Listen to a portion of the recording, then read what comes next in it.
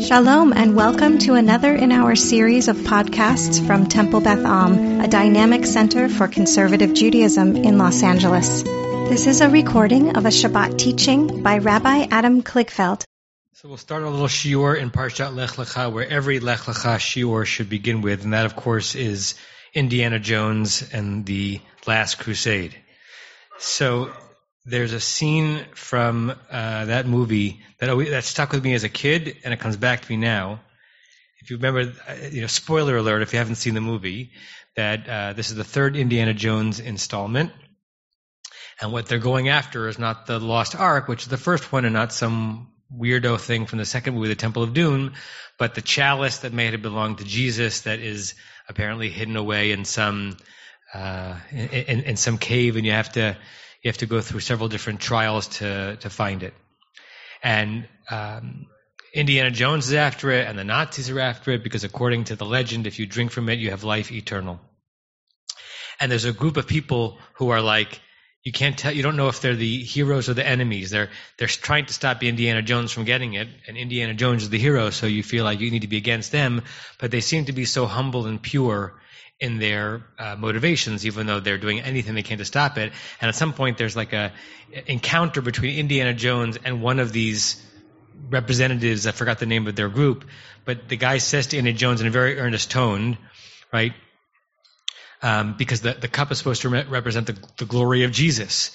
So the guy says, Mr. Jones, Dr. Jones, ask yourself, whose glory are you pursuing? His or yours, right? The idea being that this group are trying to protect the chalice, is trying to protect the glory of Jesus, who to them is the Christ. And you, Indiana Jones, are you after personal glory, or are you after the glory of the sacred? And I think it's actually an interesting question every religious person, every person in general, but certainly every religious person has to ask ourselves. If we ask it too often, we can get so self-conscious, we can talk ourselves out of piety. But there are also times where we puff ourselves up in our religious identity or our national identity, and it's fair to ask ourselves, are we doing this for the glory of God? Are we doing this for the glory of Israel? Or are we doing this for the glory of self? And if we're doing it for the glory of self, maybe that's okay, because that's a human urge.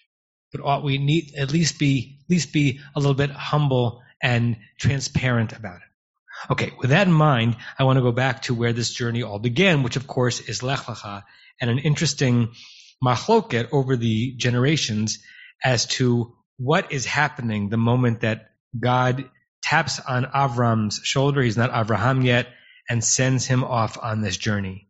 And if you look at the title on the top of this source sheet, the title will make itself evident over the course of the little shiur. The title, Shushan, a rose garden, not a rose garden, and what Aliyah is for.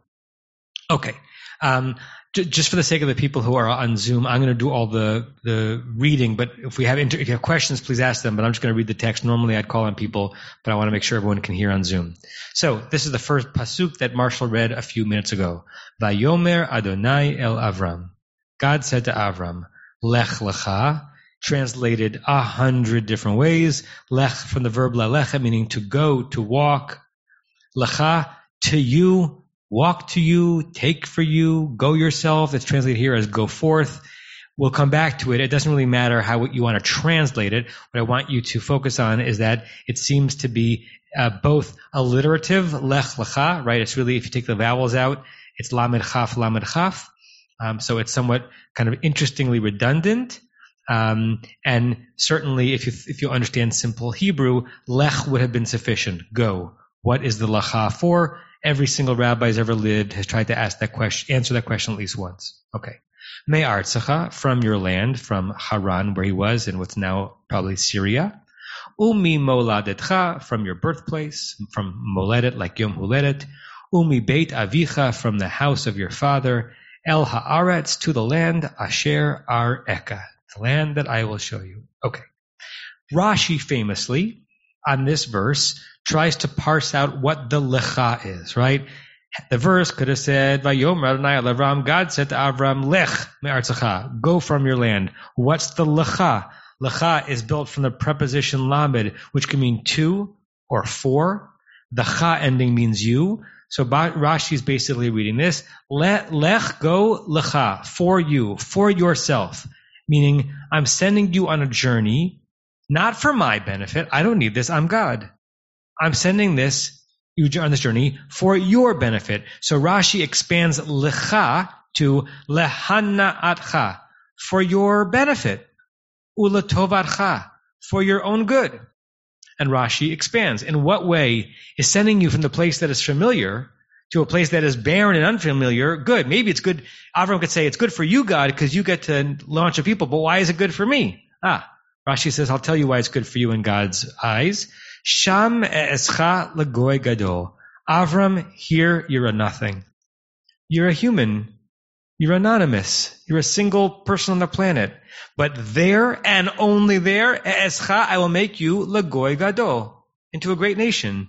You want to put yourself on the map? You want to get a lot of hits on TikTok or Instagram? Follow me. Go to the land of Canaan. That's where it's going to happen. It's not going to happen here. You benefit.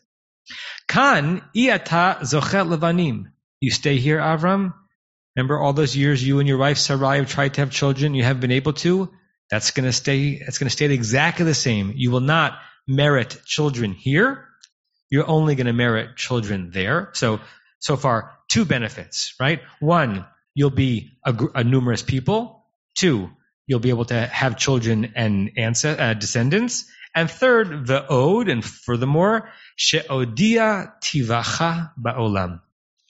That I will make known, odia, from de'ah, meaning knowledge, but in the causative he feel, tivacha, your teva, your nature, your character, ba'olam, in the world. Meaning, you're going to become numerous, you're going to be a dad, and you're going to be famous.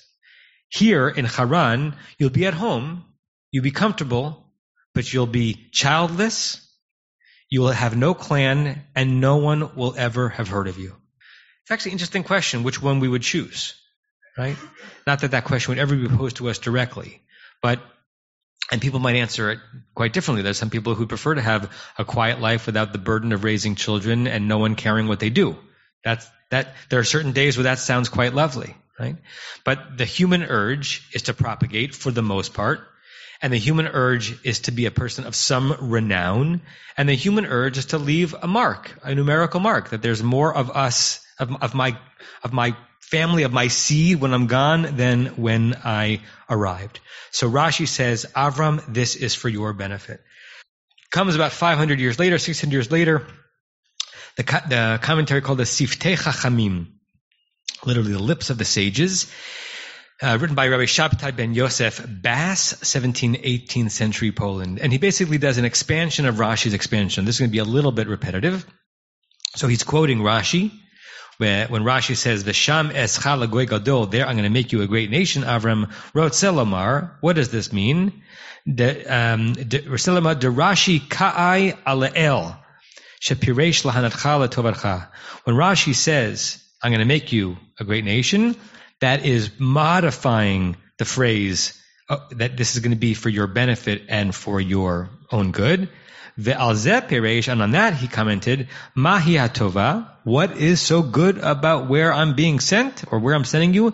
She'eseh lacha shesham escha lagoy gadol. That there is the place where I'm going to make you a great nation. Umahu hahana'a, and what is the benefit? She'odia tivacha ba'olam, that I'm going to make your character known throughout the world. One second, I'm not sure I want to do this, the rest of this passage. Yeah, we can leave that there. So the Siftei Chachamim basically makes it quite clear that Rashi's understanding is that the making of a name great and the making of a family populous and the making of a character known is to your benefit. Okay, if we stop here and we follow this line of thinking, Aliyah, even though geographically it's Yerida, right? He's starting from the north and he's coming down south, but we always think of going to the land of Israel, whatever geographical compass point we're coming from, as an Aliyah, right? The reason why Avram makes Aliyah as a word to Israel is for what purpose? What? To create a great nation and for his own good, right? That we are sent on this journey towards Israel because through Israel we will become bright. and through Israel will become blessed for our glory. God does not say, I'm sending you there so you can make my name great. The opposite, right? I'm sending you there so that I can make your name great.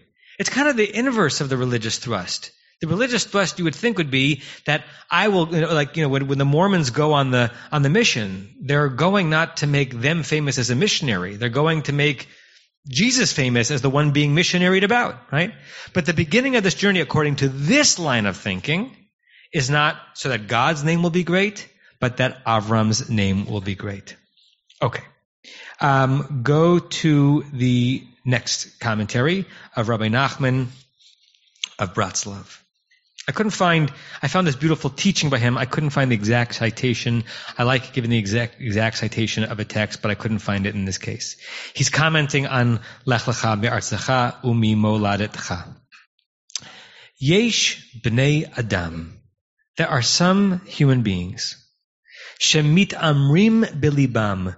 Lehit amer is a great Hebrew word. It's built from the word omer, to speak. It's in the hit pa'el reflexive. It's to speak about yourself. It's to boast. Lehit amer means to boast. There are some people who boast bilibam in their hearts. Ki ohavim hem et Eretz Yisrael. Oh, do I love Israel. I love that place. I love the hiking. I love meeting friends I haven't seen since that summer in camp. I love the falafel. I love seeing the rebirth of Jewish sovereignty. Boy, do I love it. V'rotzim la'alot eleha. And they want to go up to it. They want to take a trip. They want to move there. They want to redo Avram's original journey. Ela sherotzim la'alot b'harchava. But how do they want to go?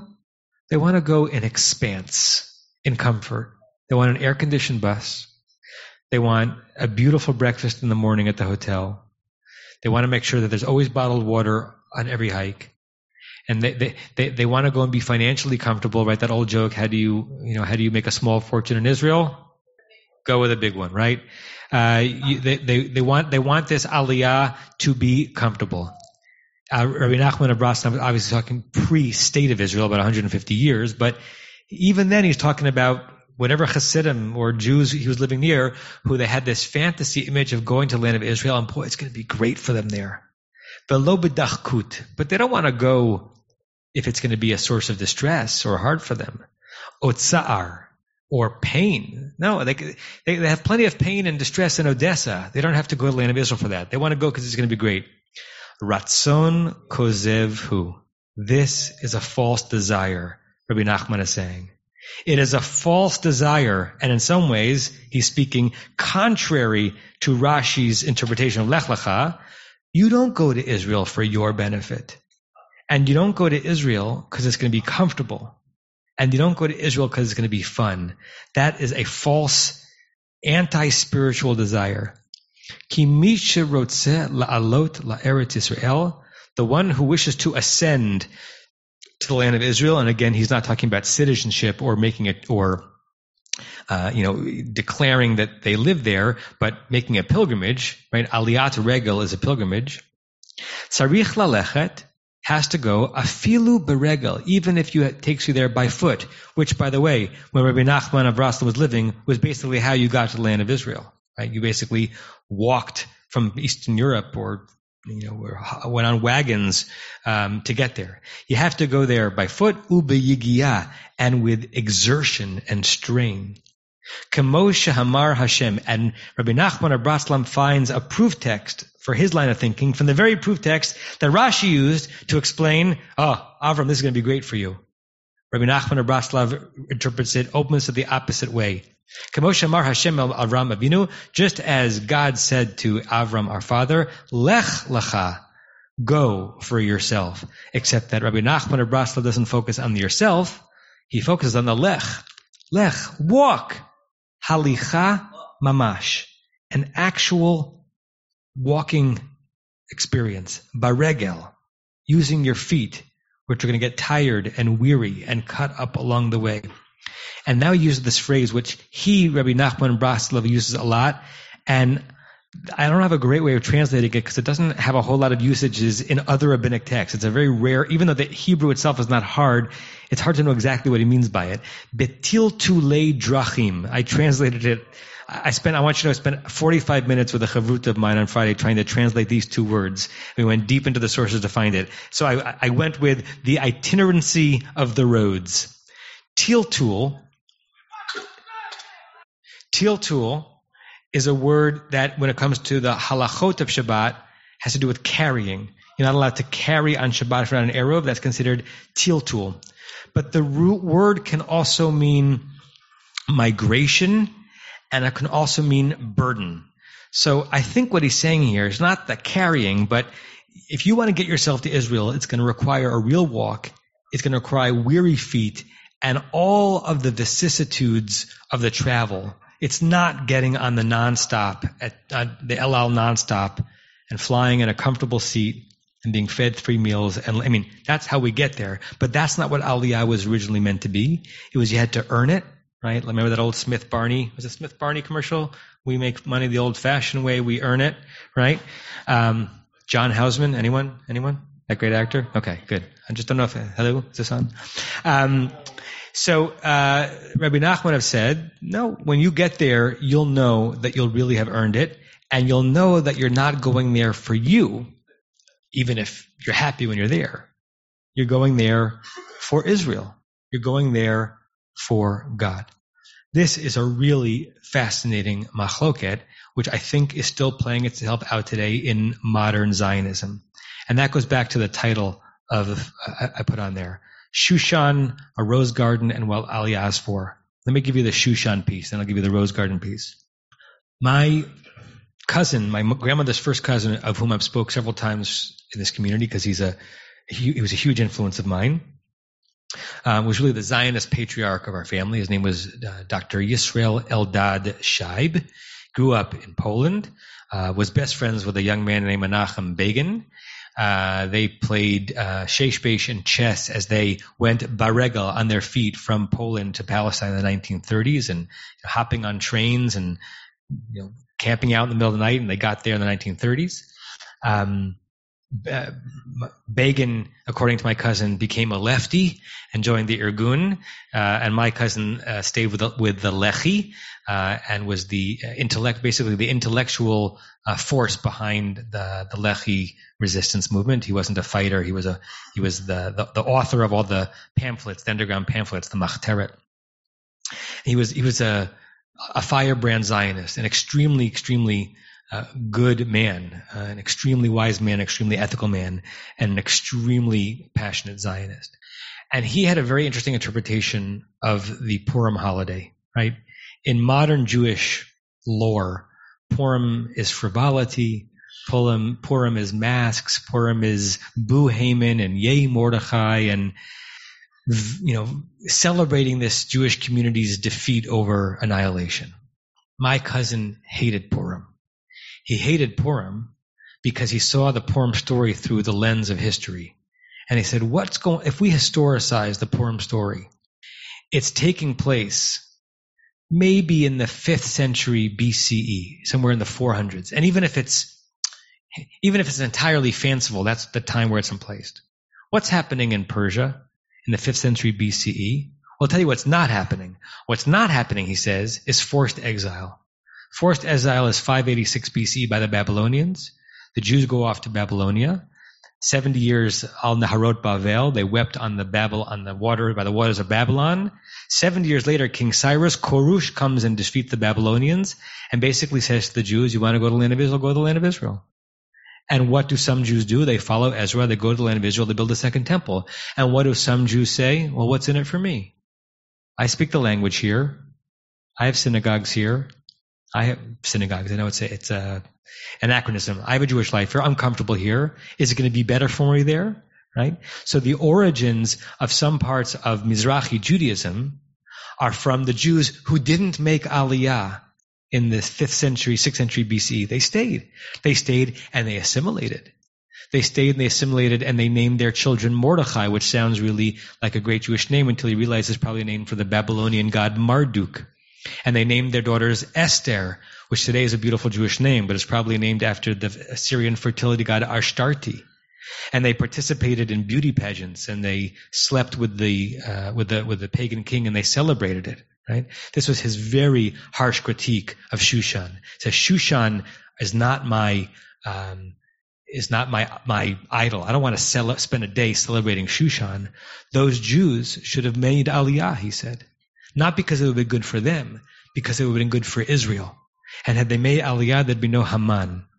There would have been no one to destroy them or threaten to destroy them, because they wouldn't have been Meforaz spread out. They would have been back in the land of Israel where they belong. So as an ardent Zionist, he obviously was a religious person, so he celebrated Purim, but he railed against it because he would have taken Rabbi Nachman of Roslam's view of Lech Lecha. God did not send Avraham to the land of Israel so that life would be easier. God would send Avraham to the land of Israel because that's where his destiny was.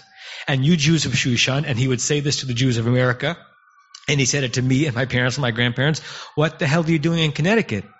What are you doing in New York? What are you doing in Los Angeles? No one's stopping you from going to the land of Israel.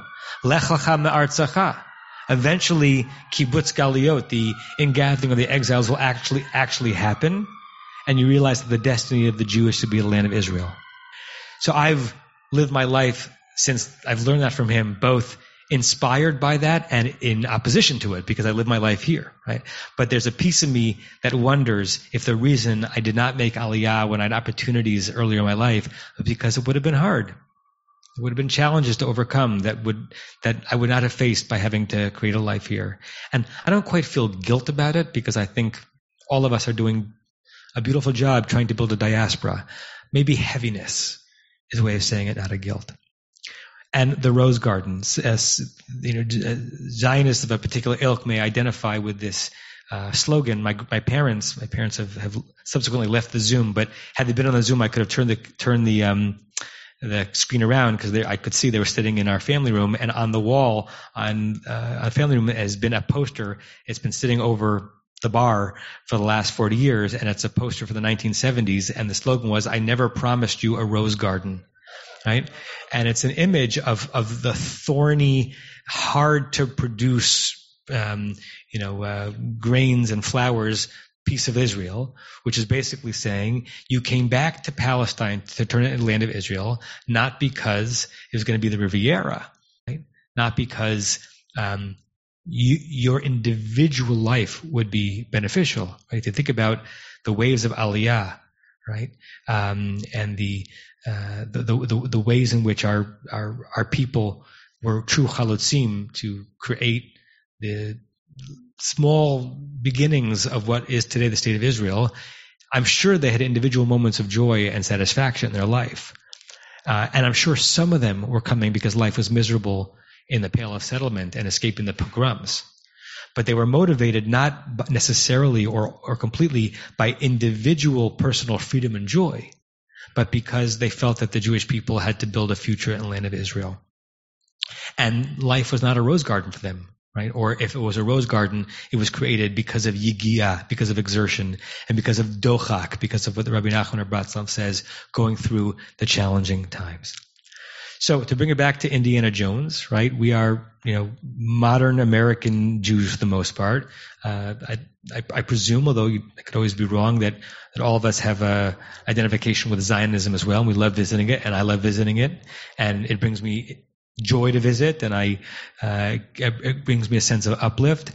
And I'm humbled by reminding myself of the question that Indiana Jones did not have a good answer to, which is that when I feel a sense of glory when I'm walking that land and I'm visiting and I'm making my own personal aliyah, is the glory that I'm seeking and the glory I'm experiencing my own?